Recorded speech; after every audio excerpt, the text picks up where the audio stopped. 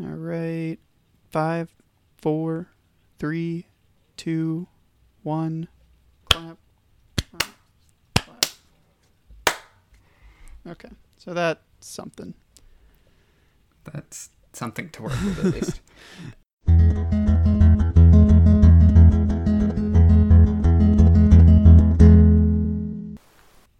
What's going on? Rain, mostly. Yeah. Mostly rain. Yeah, it's been a little rainy here. Actually, you know what we can talk about? We can talk about the weather that was discussed in the recent Hello Internet. Yes, okay. Or not I feel... not the recent one, because now that's confusing. So the most new Hello Internet. Of course, not the recent one. Yeah. Although the more recent this one. latest episode was pretty recent. It was. Let's introduce ourselves real quick, and then we can talk about that a little bit. So you go ahead first this time. I'm Ska Hero. Some people might know me from the subreddit. Otherwise, I don't know. I'm just a Tim. All right. Do you want to say where you're at physically? Or? Oh, right. I'm in North Carolina, which I feel especially able to relate to what Gray was talking about in this most recent episode. Mm-hmm. Yeah. I mean, that's where he's from, too. So, I mean... Well, that's where his parents live. Yeah, okay. I always get confused, like, what, he was in New York some, or I'm very confused about, like, where Yeah, I think he grew up in New York and then moved to the UK and his parents moved to North Carolina. Mm-hmm. I don't know. It's rather complicated. Okay. Well, anyway, I'm Paul, and I did Two Tims Talking before, and it was episode 4 of the first run of it, which was it's called The Net Neutrality of Elon Musk, and we talked largely about Elon Musk. And then kind of interestingly, in that, I was paired with Gil, who is the co-host now with me on a podcast that I currently produce with him called Thinkularity. And it spawned out of the, like, having met from Two Tims Talking. So it was pretty cool that worked out. We actually ended up, like, I was moving to the city that he lived in at the time, so we've, like, physically ended up close together. Just by pure coincidence afterwards. And so that worked out. But yeah, I'm Paul, and I'm currently in Louisville, Kentucky. That is pretty cool.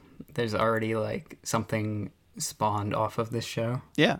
It's not quite a spin-off, but like in a way. I'd be curious to see if some other people have like kind of remained sort of friends at least. I don't think another podcast has come out of it, but it did work out really great and just awesome that Gil and I were going to be in the physical same location, and we're very similar actually, so it worked out really well. It's very cool. Yeah. Let's talk about this weather. Let's recap on the little discussion at the beginning of the podcast, and you have some, I guess, experience with the kind of weather even currently, right, that Gray's referring to. What did you think about that? Yeah, I feel very similar. Like whenever people will say like, "Oh, this is the hottest it's ever been," or like, "This is the coldest winter we've ever had," it's like people tend to act like it's a freak occurrence, but it's annual. That's how seasons work. Like it's not that amazing. Well, so let me ask you, have you been to London, or I guess whatever else is in England or the UK? No, I've never been to the UK at all. Okay, yeah, me either. Oh. So I've been to Australia and China. Those are like my two things that have been not the United States. I've been to France, so I'm closer to the UK. I think I could see the UK from one point in France that I was Talk at. to me about how air conditioning and stuff like that worked in France, or the climate in general. I don't recall, because I wasn't really like living there like a normal human.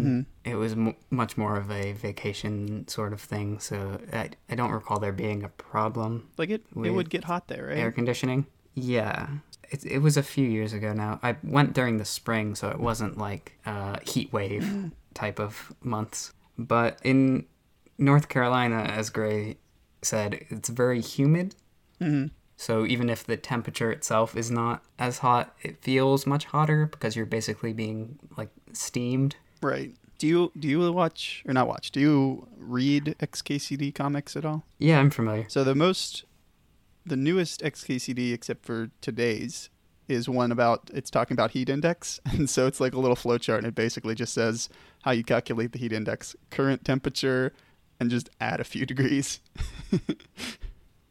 Because it's like, I think there is math, right, about how you get the heat index, but it always just feels I'm sure there is.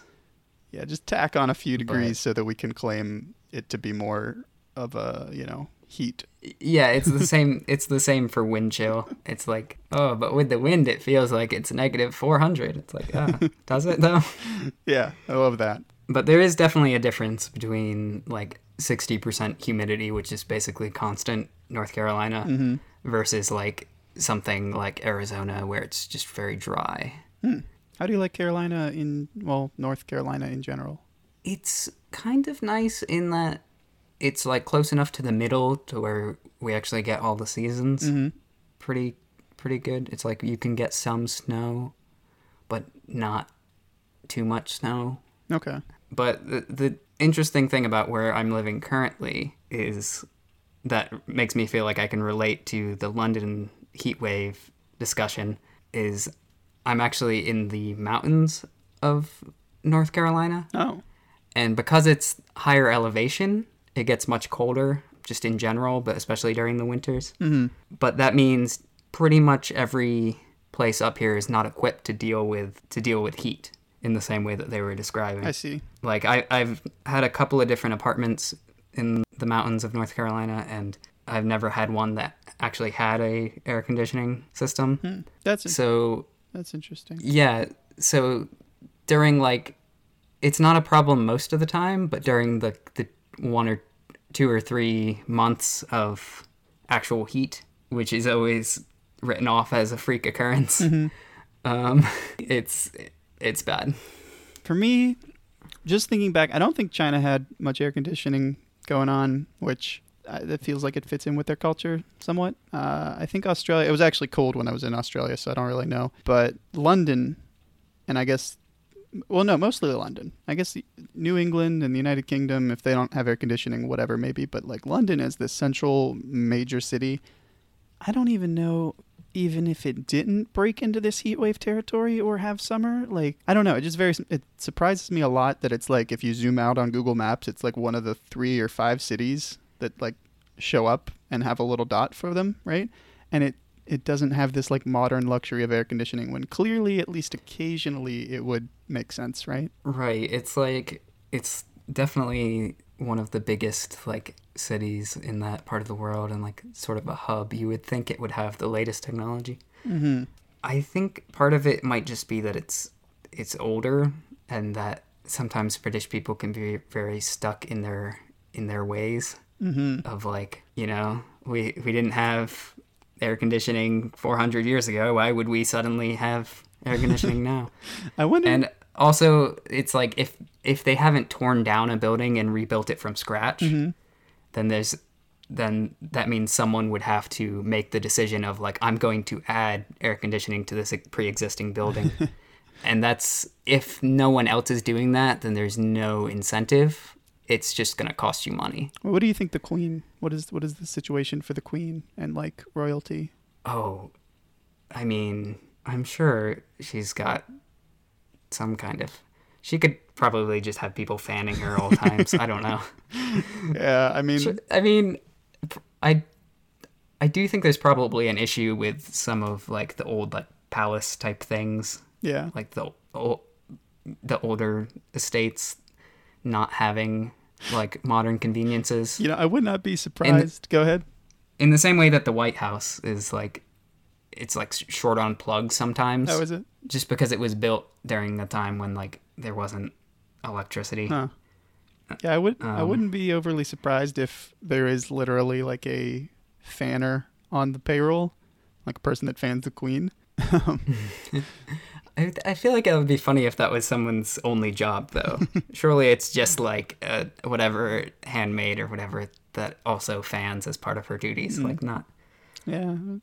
I would love to see someone get a paycheck of like, you did your fanning duties well this month. They're paid by the wave of the fan. Right. Oh, yeah. Okay. Yeah. What else do you want to talk about today? Let's get into the meat of it. I don't know. Did we have any show notes we needed to discuss? I have about 50,000 show notes from my other podcast here, and full disclosure, I will probably speak about them redundantly, just because I don't want to completely take something that I might want to mention on the other one. But it's kind of free reign to talk about anything here. So I've got kind of Mars related stuff, which relates to this most recent podcast, and then I've got flag stuff, and you name it. Flag stuff? You want some flag stuff? Have there been recent developments in the flag world? Personal recent developments in the flag world, because I heard Hello Internet talk about flags, and I actually missed the whole flag referendum thing. I stopped listening mostly for lack of a good podcast player. Like, I don't like Apple's podcast player. Mm-hmm. But I jumped... Like a sane person? Yeah, no. But I jumped back on the bandwagon, and I've been catching up, and occasionally they'll still mention flags and things. But for whatever reason, very recently, vexillology really clicked with me, and so it's been a pretty fun hobby in the last just like week or two. So I've been kind of looking into flags. I've been doing my own designs of some flags, so maybe these will end up in the show notes, but we can talk about them a little bit. And the first one, though, is... So I've been in Indianapolis a lot because I went to college near there, and now I'm kind of near it, like 2 hours away, or less than 2 hours. So I just wanted to talk about, I was looking at the 2004 ranking of like city flags by the, I think, North American Vexillological Association. I don't remember. Vexillological. The flag people. Is this just U.S. cities, or is this all cities? I think it's U.S. cities. So we can also link to that. For some reason, 2004 seems to be like the most recent one that they've done. I guess flags haven't changed that much. Probably not. Yeah, but the one that I haven't heard a lot of talk about, and I really like, is Indianapolis. So maybe if you take a second and pull that one up, we can talk about it a bit. The flag of Indianapolis.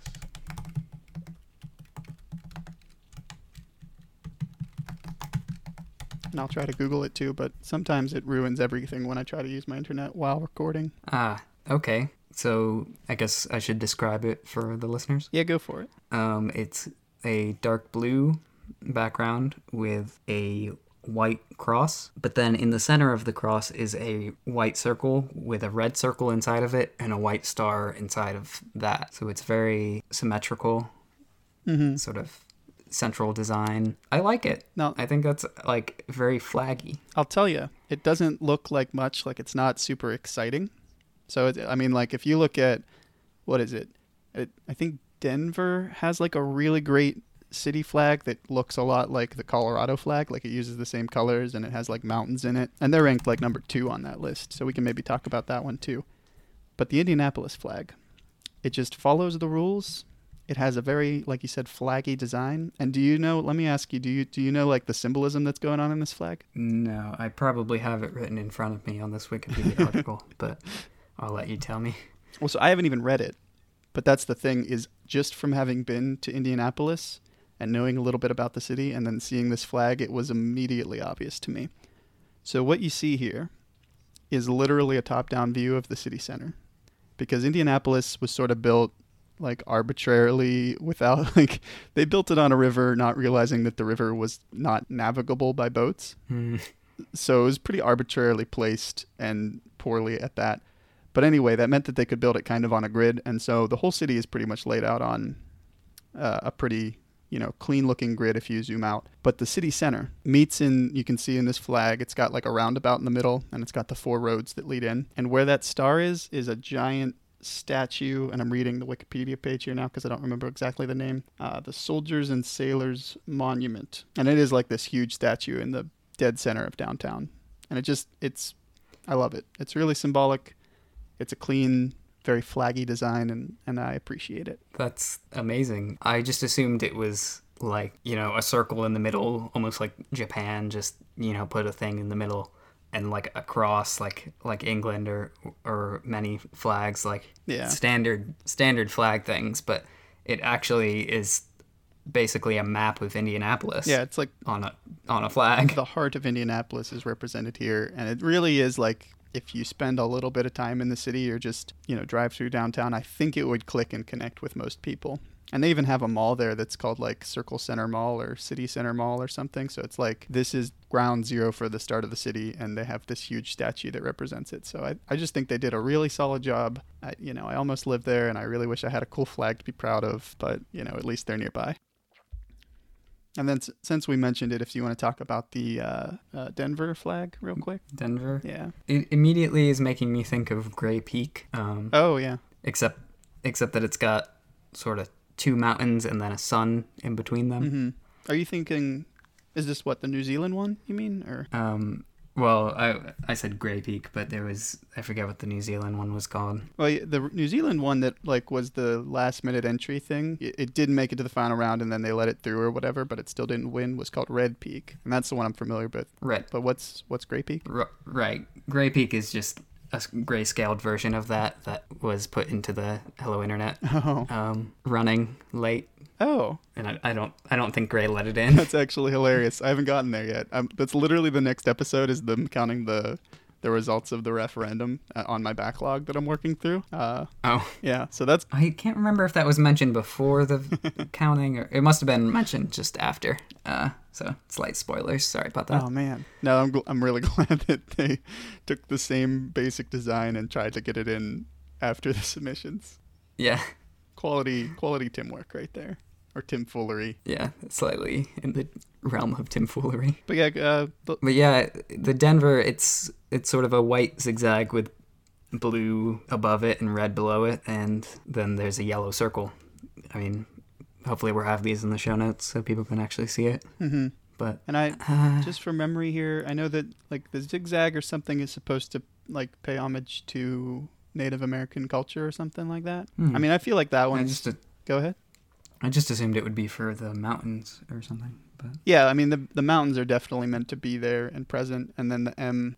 Yeah, no, I guess the M. Never mind. There's no M. I'm imagining stuff. Well, the zigzag is like an M. Yeah, but what is that? Man, I gotta click on the link actually because I'm trying to do this from memory. The white zigzag symbolizes Colorado's Native American heritage. Okay. Is it something to do with the color white? What? I don't know. I think maybe they just used zigzag patterns, and so it's like I feel like that one's sort of a reach and just done for like politically correct purposes. Maybe. Oh, yeah, it might be the fact that it's a zigzag pattern. I feel like that might be a Native American thing. Yeah, but what are you gonna like? But how would you have done this without that element? Like it's but I think it's also just the mountains. Mm-hmm. I don't know. But yeah, and then what do we have here? Yellow symbolizes gold in the hills. Oh, and the center position symbolizes the central location of Denver within the state. I'm also a little bit like, I mean, I wish they wouldn't even try to symbolize it that much. It's like we've got mountains here. We've got the same colors as the state flag, so that's where your color palette came from. Mm-hmm. And then you've got like snow cap with the white as the snow. So I think it's great. I do like, it's probably one of the better city flags. I do like that they kept the same color palette as their state. I think there needs to be more coordination with colors as far as flags are concerned. Yeah. But I have to agree with you, the Indianapolis one being essentially a map of like the heart of the city, while also sticking to standard flag design. Yeah, I think they killed it. And actually, I think that they almost have an unfair advantage. I know. Just not a lot of cities would be able to do that. It's like they planned their city around their flag.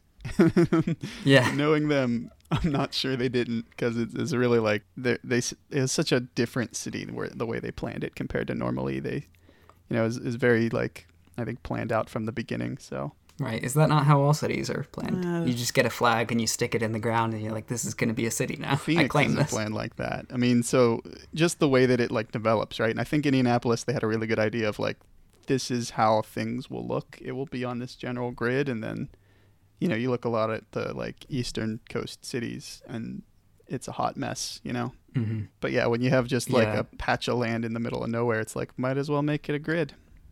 And then, as you go west, there was just more development in how to better plan cities as you go. And I think you tend to end up with more and more, well-planned cities. Yeah. I think the East Coast suffers from a similar thing to most of Europe, where it's just like, it's so old and ill-conceived. And it's like, yeah, you could tear it down and start from scratch, but no one's going to do that. Mm-hmm.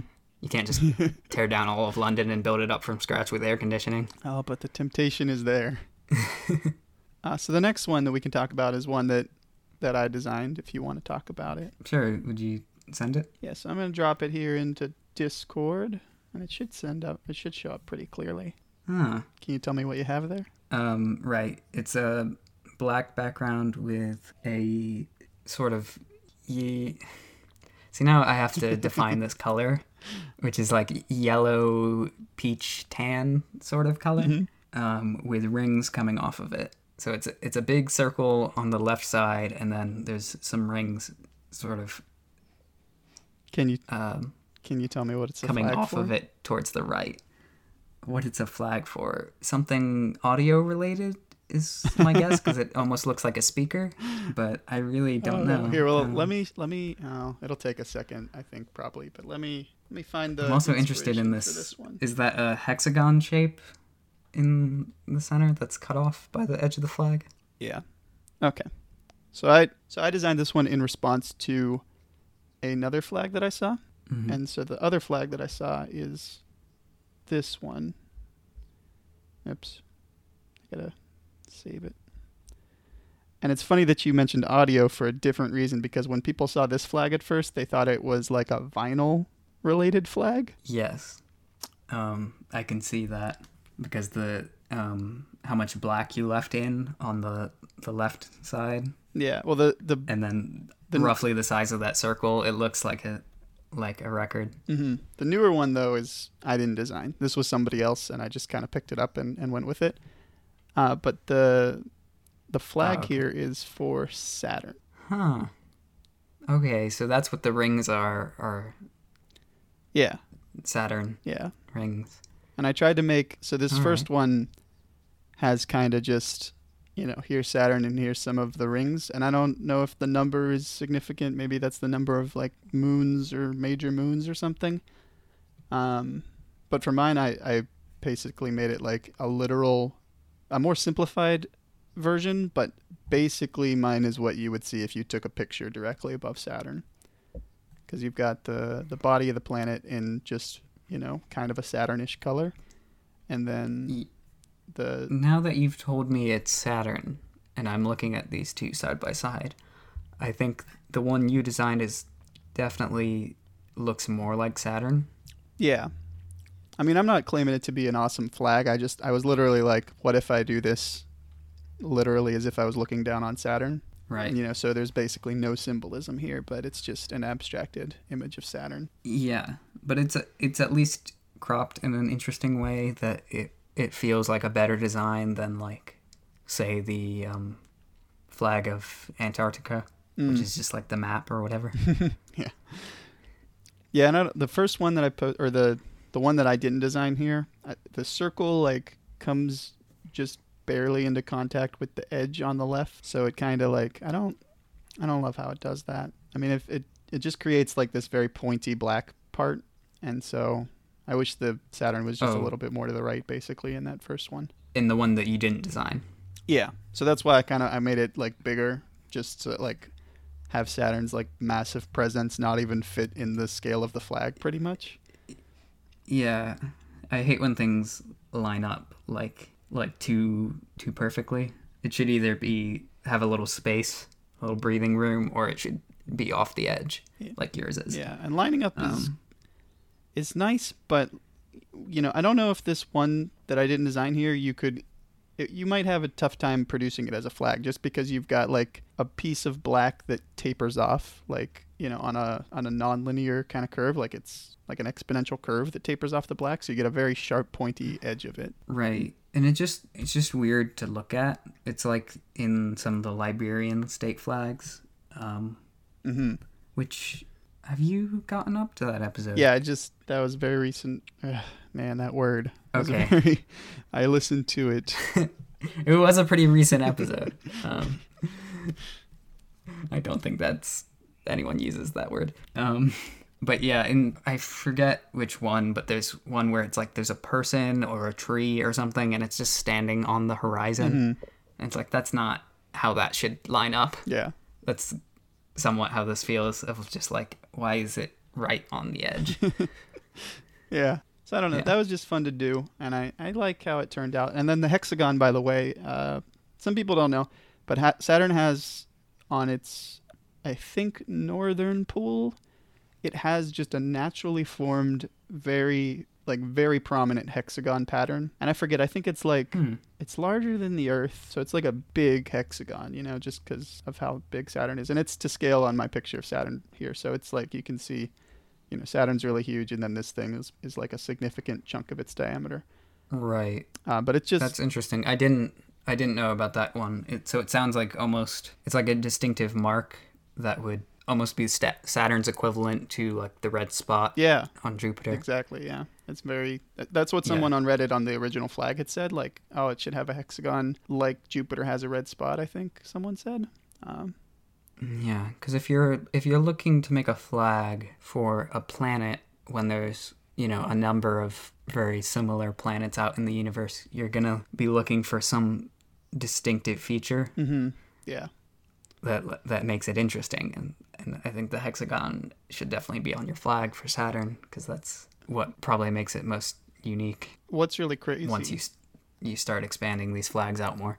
What's really crazy about the hexagon is, like, so this is not super frequent that nature produces a hexagon. Like, you can find some patterns, and I think there's, like, some images of stonework. Like, maybe we'll find that for the show notes, too. I'm putting a lot of work on whoever does the show notes, which might be me. But there's like, these naturally occurring hexagonal stones in nature that's, like, really freaky because it looks like, very precision handmade stonework, and it's not. Right. So when people discovered, it was relatively recently that they saw the hexagon, or at least confirmed it, because I think they saw it at one time and they were like, oh, that's just a coincidence. Like, it surely doesn't look like a hexagon all the time. But it did, because they saw it again. And people, like, speculated at one point that, oh, maybe this is a sign left by, aliens, pretty much, that... Aliens. Yeah.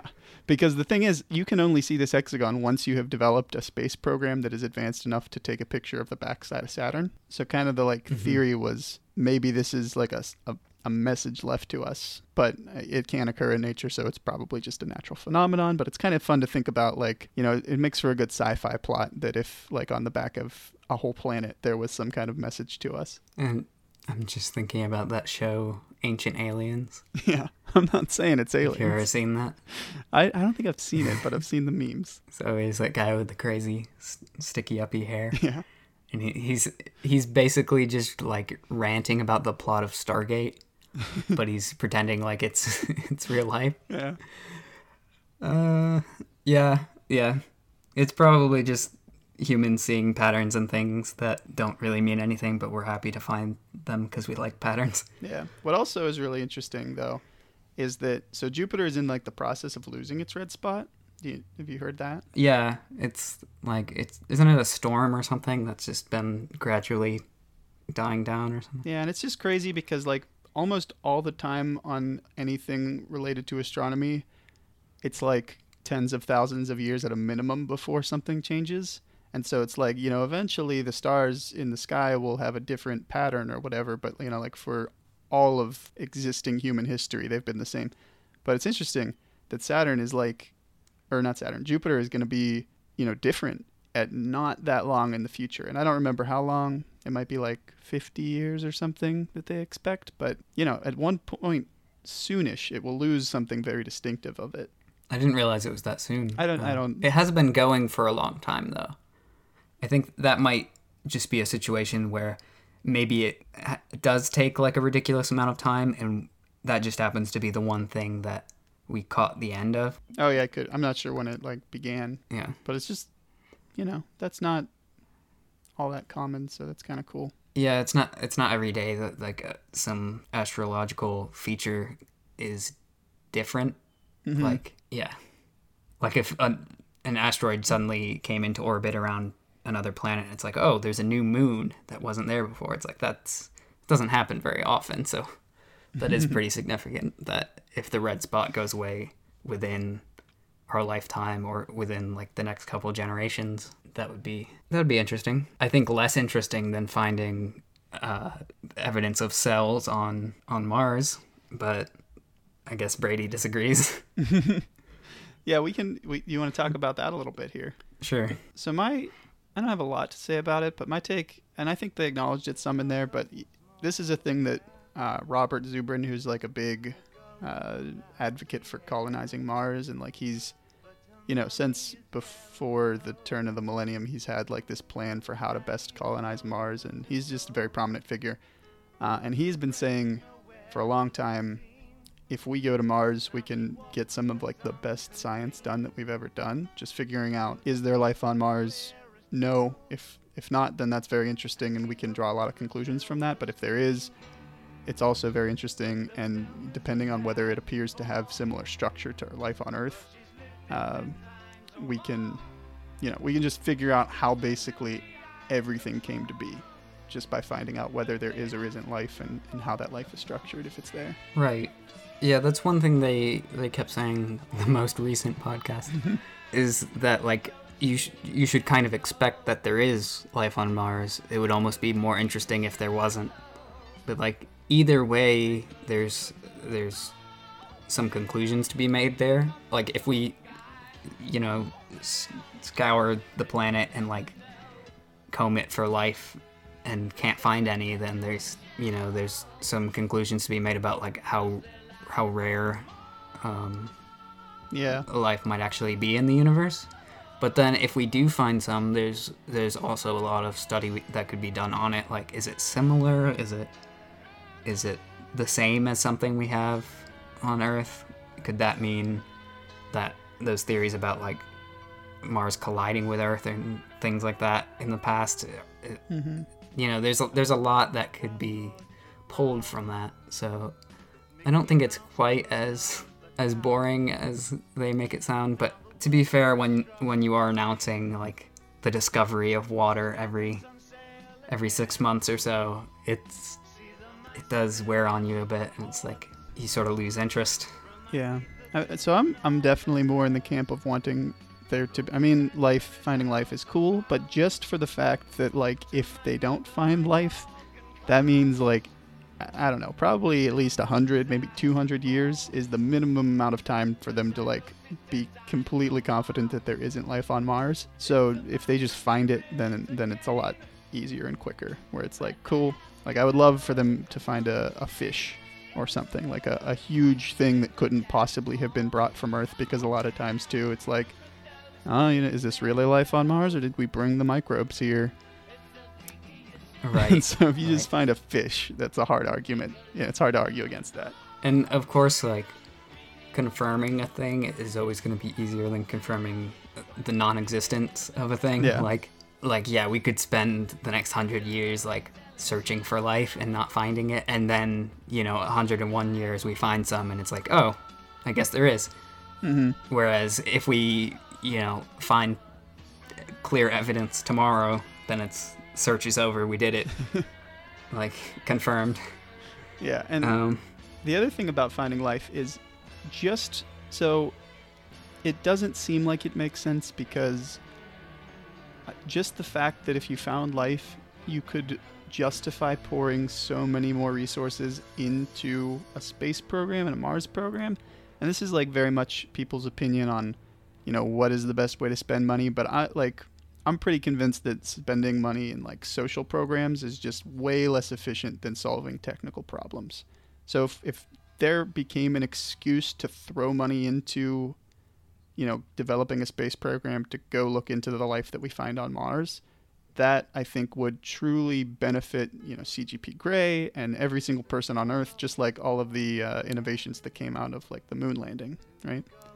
Yeah, pushing technology to its limits is always like gonna have more innovations than just like sitting at home with like the technology you already have and figuring out how you can use it slightly differently. Like, I think there would probably be a lot of advances if we got serious about colonizing Mars or trying to send ships to a nearby star. Like, there would definitely be some useful advances in the same way that there were when the space race was a thing. I mean, it's just basic like psychology here. I mean, as an individual, if I don't have anything that I like need to get done, I just sit around and listen to podcasts, whatever, And I think it works on the same way. You see large companies where they become monopolies and they become bogged down. And it's like, well, we need to just play it safe and not innovate because we have this monopoly. And it's just whenever you see the lack of necessity. So if there's a lack of necessity for going to the moon or to Mars, you just don't innovate in that area. And the moon, became, I think it's pretty widely accepted. And I don't know if Brady wants to admit this, but like, that happened because we were trying to prove, technical capabilities over the USSR at the time. And then, we did it, and then we didn't need to do it anymore, and then we stopped. And that's why, like, none of the moonwalkers, right, were scientists until, like, the very last missions. They were all military. None of the moonwalkers were science-related careers or anything like that. So, right. I think it's just really obvious. There's not a lot even to debate. That just not a lot gets done unless there's some real driving force. And you could say, oh, we could just put the money into going to Mars, but nobody's going to support that unless you have this overbearing reason to go, right? No one wants to take like a needless risk, like putting an air conditioning unit in your apartment complex that you own. Like, yeah, you could do that, but if no one else in London's doing that, then it's just you eating the cost for no reason. Yeah. If there was some competition or some motivation to do such a thing. I truthfully think that one of the few cases where a true, like, global scale conspiracy would be worth doing would be pretending to discover life on some other planet, because a small group of scientists or whatever could probably fake that, right, in a way that no one could really disprove all that well, and that the media would just roll with, and it would become this huge global sensation, and it would take us out to the stars. So, like, I'm not saying anyone's doing that or that they should do that, but I think it would work, and I think it would do a lot of good.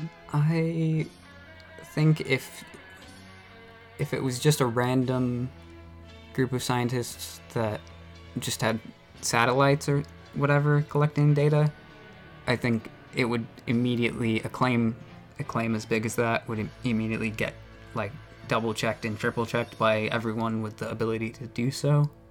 Yeah, it would... And could get disproved. But if it was someone like...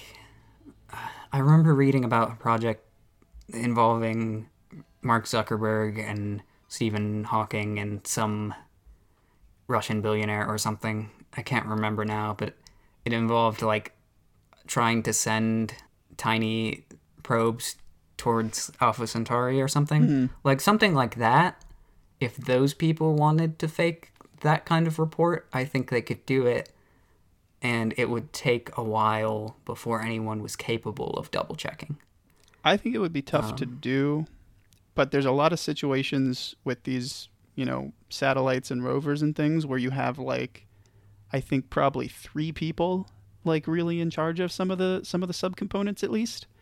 And a lot of times, like with this lake on Mars, right? They got a reading, and they can only take a reading, very infrequently whenever they pass over the certain place that is of interest to them. So there's not like a scientific community that can instantaneously verify it. Like if these couple scientists had just been like, well, we have, maybe like this is an example, right? Potentially they could just be completely lying about the water on Mars. I think they're not, and it wouldn't really probably be all that worth it. But like, I'm not sure how many people would actually be able to check that if they did. Well, and that's somewhat what was joked about on the podcast of just doing it every so often for the funding. Yeah. Because I think that's what you're saying here is if life was confirmed in space somewhere, then there would instantly be more funding and there would be more advancements, and it would overall be a good thing, even if it turned out to be a false report. Yeah, and on a smaller scale of not, this, I'm sure that they're telling the truth and everything, but, for like smaller things, maybe they a little bit exaggerate the title, because you just got to think about their incentives of like, to continue our funding, we've got to keep producing, interesting things. Well, I don't know that the scientists even have to exaggerate it. I think that the people reporting the news are always going to exaggerate it because it'll get more clicks or, whatever the case may be. Yeah, but I just mean if your funding is on the line and it's like you have the choice between the title of, maybe kind of there might be this lake thing on Mars and there might be a 1 meter lake because they're not even under sure, a glacier. But, if you could just, it's like, well, all the details are in the report, but let's just call it the title. Let's call like Lake on Mars. It's just subtle differences that I think maybe even subconsciously people might choose depending on their incentives. Sure. Speaking of all this, though, we do need to beat, well, actually, no, before we speak about that, I have one more thing that I'll share with you here, and we'll see how this is a little movie file, so we'll see how Discord takes it. But I just made this, so can you see it there? Yep. So I watch this real quick. So I did a cylinder with the diameter of 12 miles, which is what they're saying this lake is, and a depth of 1 meter, and then I turned that into a cube. And this is like the minimum amount, because they say it's at least a meter, but this is roughly the minimum amount of water that's under the 1 mile underneath the Martian surface. So I just basically wanted to show that, this is not like a puddle. Was that person to scale? Yeah, that's a scale person. But then what, is it the depth that's 1 meter? Yeah, so they say it actually has a really strange looking pattern of like lines if you look on like I think the light or the water on Mars Wikipedia page. But I'm just assuming here, let's take a body of water that is 12 miles across and 1 meter depth, and that has the same volume as the cube that I'm showing here. Oh, the same volume. Yeah, okay, no, that's so not the shape. You've gathered all the water up into a cube. Yeah. That's what was confusing me. I was like, that's no part of this cube looks like it's 1 meter. No, yeah, this is just to kind of show. Well, that is right. That is interesting. An interesting way to look at that data.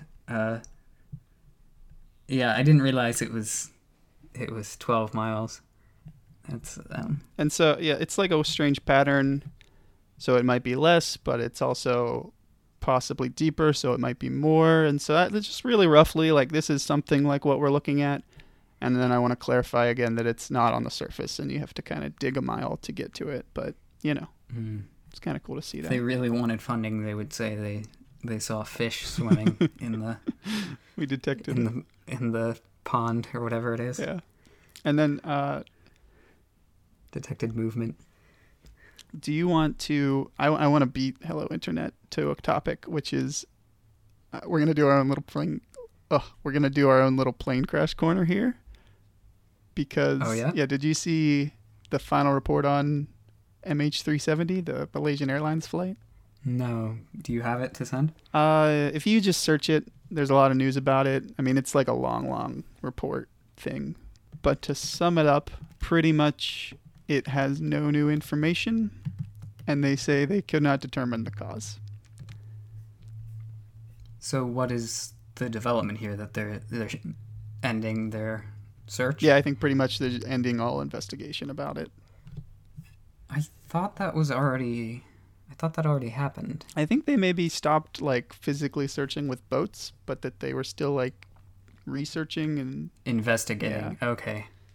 I hope this doesn't turn into another water on Mars situation. What do you mean by that? Like every 6 months they announce that they've stopped searching for the Malaysian Airlines flight. Yeah, well, yeah. I mean, I don't know if there's any official group still searching at this point, but yeah. The only thing I think that they say is they're pretty confident that they turned the plane manually at some point, which is like almost saying nothing, but they didn't remain on course is pretty much the conclusion. Right. They've decided they've done enough searching to where they don't think it stayed on course because they didn't find it where it would have been. I think there were some like pings from satellites or something too, but it was like up in the air as, maybe those were wrong or something, but whatever reasons they've concluded that probably the plane turned, which is not a lot of stuff, but That and they a while back they found like a little chunk of it. I forget what part, and I think Hello Internet discussed this, but just basically they confirmed a piece of the wreckage. So that's, it didn't get secretly taken by the Russians, I guess, then. Or it did, and that they just missed that piece. Yeah, or that's what the Russians want you to think. Yeah, maybe they intentionally left that piece. There was, did you see, I mean, I'm sounding probably like a big conspiracy person here. And I'm not. But there was a thing for a while where some people had looked up like a recently constructed structure in Russia that just happened to be like the right size to fit the plane, and like it was somehow within range and stuff like that. There was some thinking like maybe this is some kind of huge conspiracy. A plane goes missing and no one in Russia is allowed to build a large building ever again. Yeah, because otherwise that's what they're doing. They're hiding the plane from us. Yeah. Speaking of conspiracies, do you want to talk about the anti-dog lobby? From the last podcast, do you have mean? Any? Yes, from the most recent podcast. Yeah, go ahead. Do you have any experience with the anti-dog lobby? I have parents that really like to take their dogs places, and they usually find either it doesn't cost anything extra to have your pet at like a hotel or even Airbnbs or whatever. Sometimes it's a little extra. And this is the United States versus, I think Brady was talking about the UK, right? But the big complaint I hear from my parents who care a lot about their dogs and everything was planes. Planes are very discriminatory against pets. Though there is that like support animal, which I think gives you more traveling rights. I feel like that's not how that system should be set up. Like, it shouldn't be so difficult to travel with your animal that you have to get it registered as like a therapy animal in order to be able to travel with it easily. I feel like that should be turned in somewhat the other direction. Yeah, I think they're also kind of cracking down on that. Like, I don't remember, but I think I heard like it's becoming harder to register a therapy animal and things, and it's, like a lot of these are pretty illegitimate. You just want to have your dog on the plane. Yeah, but I think if you want all the therapy animals to be legitimate, then you should make it easier for people to travel with their regular pets. Yeah. Rather than, make it harder for people to get therapy animals. There's no great solution though. I mean, what would you do? I don't know. The only thing I could think Honestly. would be, you have to start a dedicated airline that has like the back half as a kennel for pets. And I bet that the economics don't quite work out on that. Although they might, because people really do like their pets. Yeah, I think that's somewhat like Brady's situation with the $1,000 cleaning fee. I think that would help celebrities who want to travel with their pets, but not necessarily average like income people. Yeah, I mean, you'd have to. I can't imagine that would be cheap to have a dedicated pet flight. Yeah, I feel like you'd have to. Basically, you have to beat the cost of driving to wherever you're driving, in a car, which is probably not that hard to do because, Spirit operates on like $25 flights sometimes, and cars are actually, I think, like, I think all things considered, because I've looked into this sometimes, cars average around like 75 cents or 50 cents to $1 per mile. But then you have like at least 3 people with the husband and the wife and the dog, so multiply the plane tickets by 3 and you come pretty close to whatever driving across country would be. But there's some situations where driving's not an option. If you're going from the UK to California or something like Brady does. Oh yeah. He probably doesn't want to drive. That would not be a pleasant drive. Yeah, that would actually probably Especially be the best case. Is just here's a flight and we have with Audrey and Lulu just like paddling. Little rowboat. But yeah, to have. I could almost see Brady doing that, like just for the adventure of it. But yeah, I don't know. Someone should start that. Someone should try that. a international pet approved flight. Yeah. I don't have any real solid anti-dog lobby stories other than that my landlord just doesn't like pets and will not let me have one, and it makes me sad. But that's about my story. I'm in an apartment.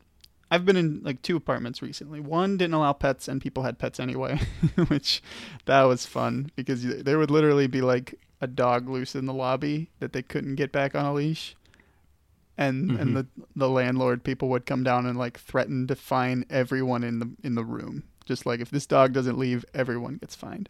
But that was actually kind of nice because compared to where I am now, pets are allowed, and truthfully, it reduces the quality of everything, because mostly just because you don't have enforcement of people like cleaning up after their pets, and like, you know, it just gets messy. Like when you move into a room that used to have pets, and they replaced the carpet for me, I think, because there did used to be dogs where I lived, but I don't know if they always do that, and there's always going to be, you know, something. Yeah, the apartment I was in previously also did not allow pets, but I understood that a little bit more because it was more crowded, and there would have been they probably would have had to do a lot of cleaning and things like that.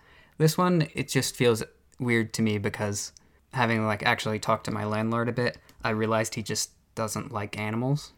Mm-hmm. Like he just doesn't think they should be pets, and I don't know. It feels like he's maybe in the anti-dog lobby. Yeah, I don't know. It's going to be interesting to see how this kind of comes out sort of going into the future, because the transportation problem, I would love to see how that, is it just going to continue to be like, you know, 50 years from now, you've got to put your dog in the cargo hold, or because it doesn't feel like there's anything that's going to change that. Yeah, and the situation with like stores, I wonder how that will evolve in the coming years, because they raise some good points of like, if it's a small dog that you're holding in your arm, it's definitely got like, it's less of a health concern than, you know, a small child that's running around touching all the produce. Like, so you can't just fully blame it on like health issues and sanitation issues. Yeah, I honestly didn't really like, I don't disagree with them, and I love pets, but it didn't resonate with me that well on this most recent episode of, like, episode 105 of Hello Internet. It just, I don't know, it kind of felt like... Was it 105 or 106? Oh, shoot, I don't even know. I think, 106 maybe. But it felt like, I don't know, they want society to change in ways that I don't see would really be feasible at all. And Brady, it mostly started, you know, with this huge cleaning fee. And again, like, yeah, I mean, I guess they are pretty much anti-dog, but would you rather them say, just no, you can't have your dog? Or yes, you can have your dog if you want to pay this crazy fee? Like, it still seems preferable that you should have the crazy fee over them just saying no. Yeah, I think the whole discussion was somewhat made in jest. Even there was one point where Gray was saying that you should get paid leave for having a new puppy. Yeah, it almost sounds too like maybe great, or maybe I called him Grady. Combination. Great. Sounds too Grady.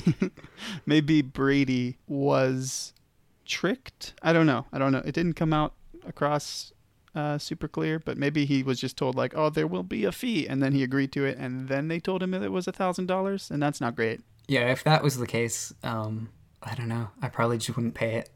Like, you gotta tell me that up front. That's kind of interesting. Both of them don't have. Do you think there's a correlation on like YouTubers and not having kids, or is this just a coincidence? Because like, I'm pretty sure neither of them have or were planning to have kids, right? I mean, I don't know if they've talked about it that much, but I'm pretty sure neither of them does. And yeah, no, they don't have kids. Unless there's like secret kids. Brady has like I could almost 5 secret. I children. could almost see Gray doing that. Yeah. Like, he doesn't want his kids in the spotlight of being like a public figure. Yeah, honestly, I wouldn't be surprised. So he just has like secret kids. Mr. Chompers. I'm pretty sure they don't. Mr. Chompers is a baby. Oh my god, that's why he won't send pictures. Hey, what are we doing on time here? I kind of started mine and didn't delete that first recording, so I don't have a good grasp on it. We're just over an hour. Okay. Well, do you want anything else here? Any other major topics? I don't know. I can send you one more flag if you want. Sure. One more I flag. didn't sound very excited. Do you want my flag?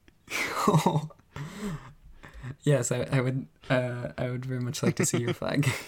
Okay, so this one, I actually kind of want to send this one to Brady because I think he'd like it. And so I'll just say that this is a redesign for a U.S. flag, and you can kind of tell me what you think. How many stars? That's 50. 50 still. Yeah. That's very interesting. Do the circles represent something? Yeah. So I have this originally started without those two circles on the right. And basically, I was just trying to play around and create a new design for the flag. And it was even going to be just like a straight diagonal line. And it turned into a curve because I couldn't get the stars to line up in like a triangle shape for the life of me. So I was like, okay, we'll do a curve and I'll do this like fan pattern because the way that those stars work out, it starts with 1 and then there's 2 and then there's 3. It's 45. And so then if you just put 5 on the points at the end, it actually looks, half decent. Yeah. But then I added. It looks pretty good. Thank you. I added the other 2. So it's like there's other variants basically where I just take away those 2 circles. But I added those 2 circles. One is the moon and one is Mars. For those wacky listeners that listen but don't check the show notes, or possibly you're busy right now, it's a standard American flag, but in the top left corner where there would normally be a rectangle, it's a quarter circle with stars sort of shooting out from the corner in almost like an arrow pattern. And then in this variation, there's 2 more circles. There's a red circle off to the right side and a gray circle in the middle, which I'm curious. I have a guess, but do the color gray, which you've added here, does that stand for anything? Right. So like I said, I did want to stick to just the current colors, but I couldn't make the moon work really well if it would just have to be white pretty much. So I chose just kind of an arbitrary gray for the moon. What is this supposed to be a flag for? So it's like a U.S. flag redesigned, and the one that I just posted now is like just a U.S. flag redesign, but kind of it has some more fun with the... Just basically, what I set out to do here, I was like, my primary goal was, can I make a flag where it's easy to add a star to? Because right now, it's always a trouble, always a pain in the butt to add a star. So for example, let me send the 51 version. So you can see it's not too bad to just add 1 star to this variant of the U.S. flag. And then as I was finishing this, it just so happened to be that r/Vexillology was on a really big Space Empire kick. Like everyone was posting Space Empire flags. And I was like, you know what? I can just say like, this big circle is the Earth, and I can add a moon and Mars, and we'll call it, the U.S. Space Empire, basically. Ah, okay. So that is the moon and Mars. That's what the gray circle and the red circle represent for the American Space Empire. Yeah, and you could even conceivably... Kind of horrifying, but I could see this being a thing. We are getting a Space Force. Yeah, that's what some people were saying, like this could just be the Space Force flag. Yeah. But you can see... like you could even conceivably add stars to the gray and the red as you get what are essentially states in Moon and Mars colonies. Yeah, that would be amazing. Yeah. So it was just kind of fun. Some cool things. The stars ended up kind of looking fireworky, so I think that sort of adds a little bit of symbolism, because it's just a very American thing. And then, obviously you get the planet shapes out of it. And what's cool too, though, is I worked it out so that these are actually to scale. So the distance is obviously not, but the Earth size, like diameter, and the moon diameter and Mars diameter are all accurate. I didn't realize the moon was that close to the size of Mars. I thought Mars was a bit bigger and the moon was a bit smaller. Yeah, it's a little deceiving because... the Mars one is partially cut off by the edge of the flag, but still, I can see the curve of it, and I would have expected it slightly different, slightly closer to the Earth size. Yeah, unless I'm wrong, I think they're pretty close, because I think Mars is pretty much... I believe you that you got the proportions right. I just... I wouldn't be so sure. That was my preconceived notion. Yeah. Was that Mars was just a little bit smaller than Earth, and that the moon was a good bit smaller. But I guess that I'm wrong and your flag is probably right. I should double check. I also, as a guess, I thought you might be adding the color gray to the American flag to sort of symbolize like that it's a melting pot of different cultures and things. Oh.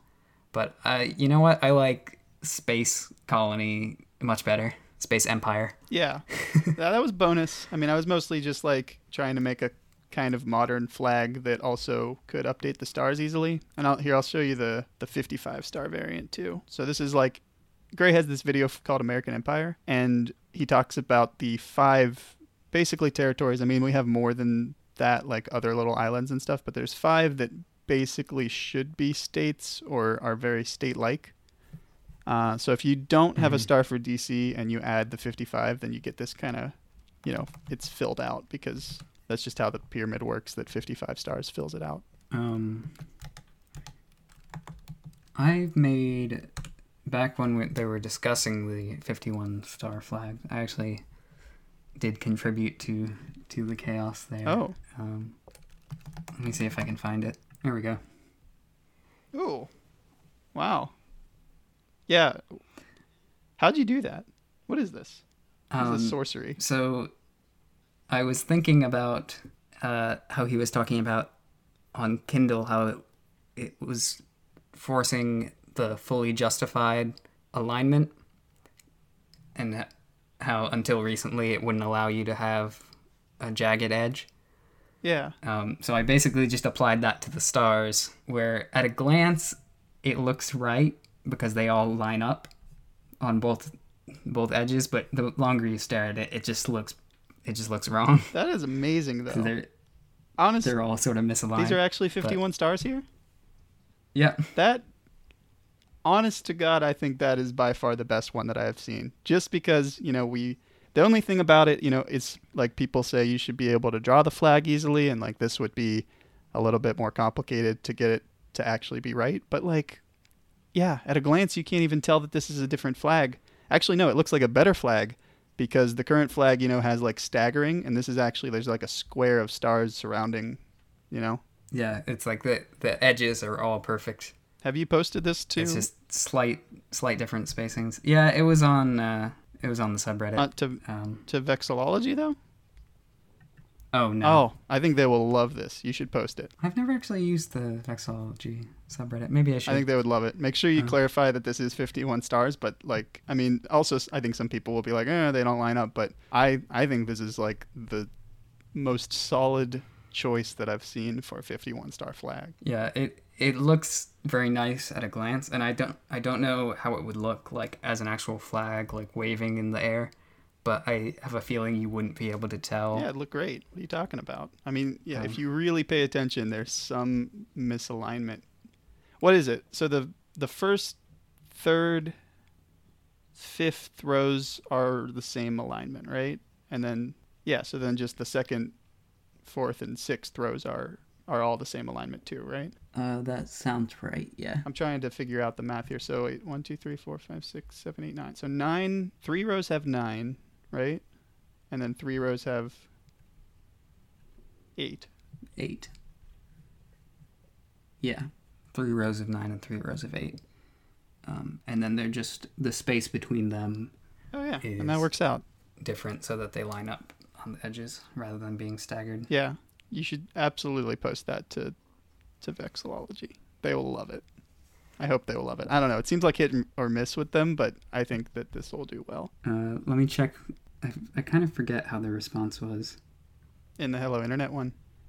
In the Hello Internet one where I posted. I hate the Reddit redesign. Yeah. I'd been hearing that, and I haven't really been forced to use it until recently, and it's just the worst. Mm-hmm. I mean, you can... I don't know if you know, but you can disable it. I heard that, and I didn't pay enough attention to commit to memory how. Yeah, you can always just type old.reddit and whatever, and that'll work. But you can also go to preferences, and at the bottom there's something like use the new redesign by default. And if you just uncheck that, then it'll be old again.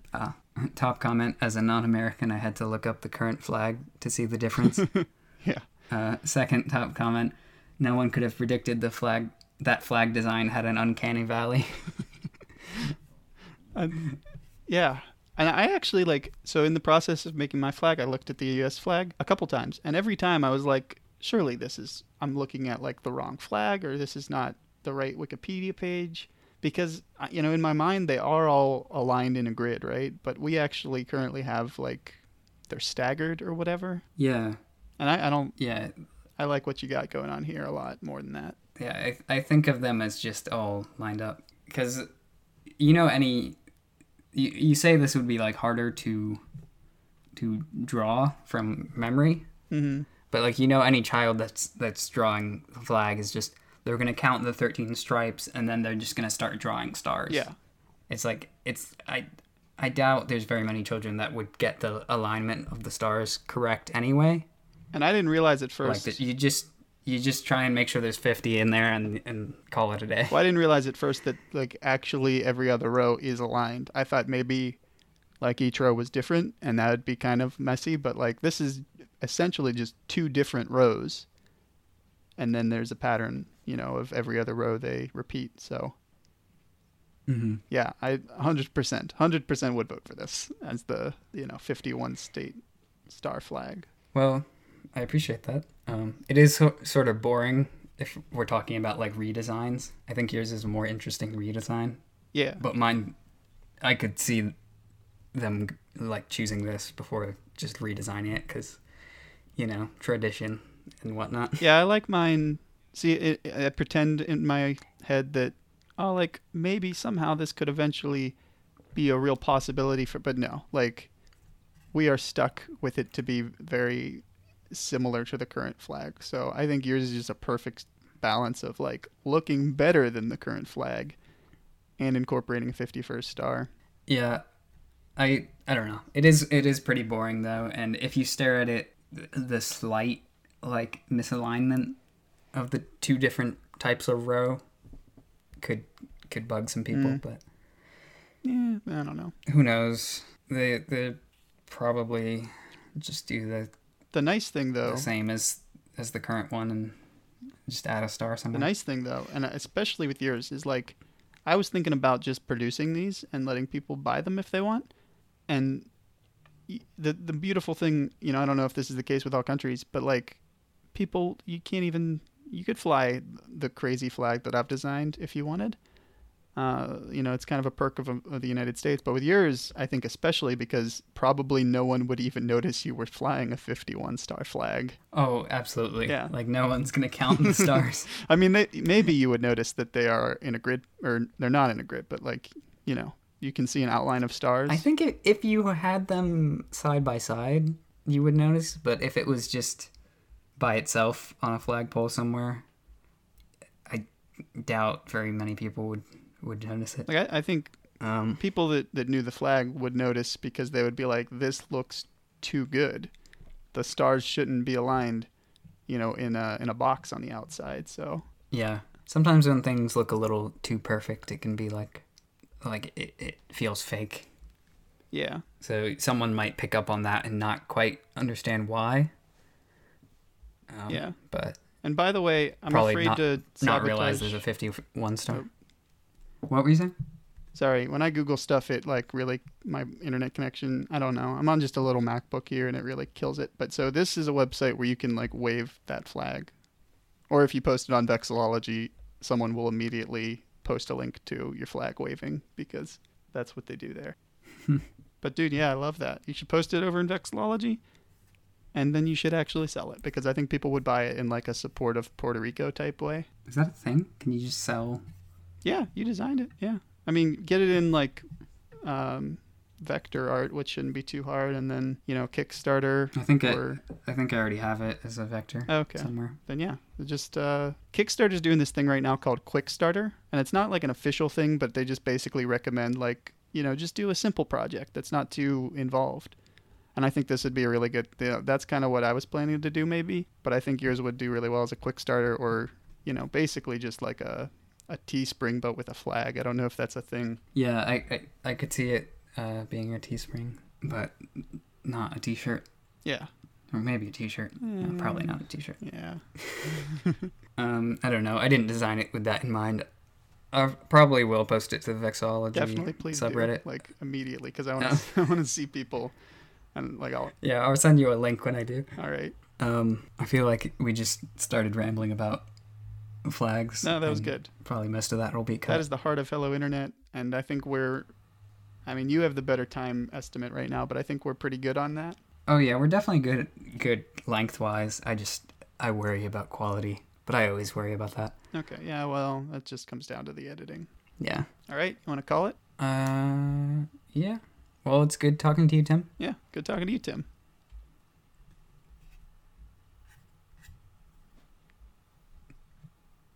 Are you still here? Okay, I'm going to hit stop too.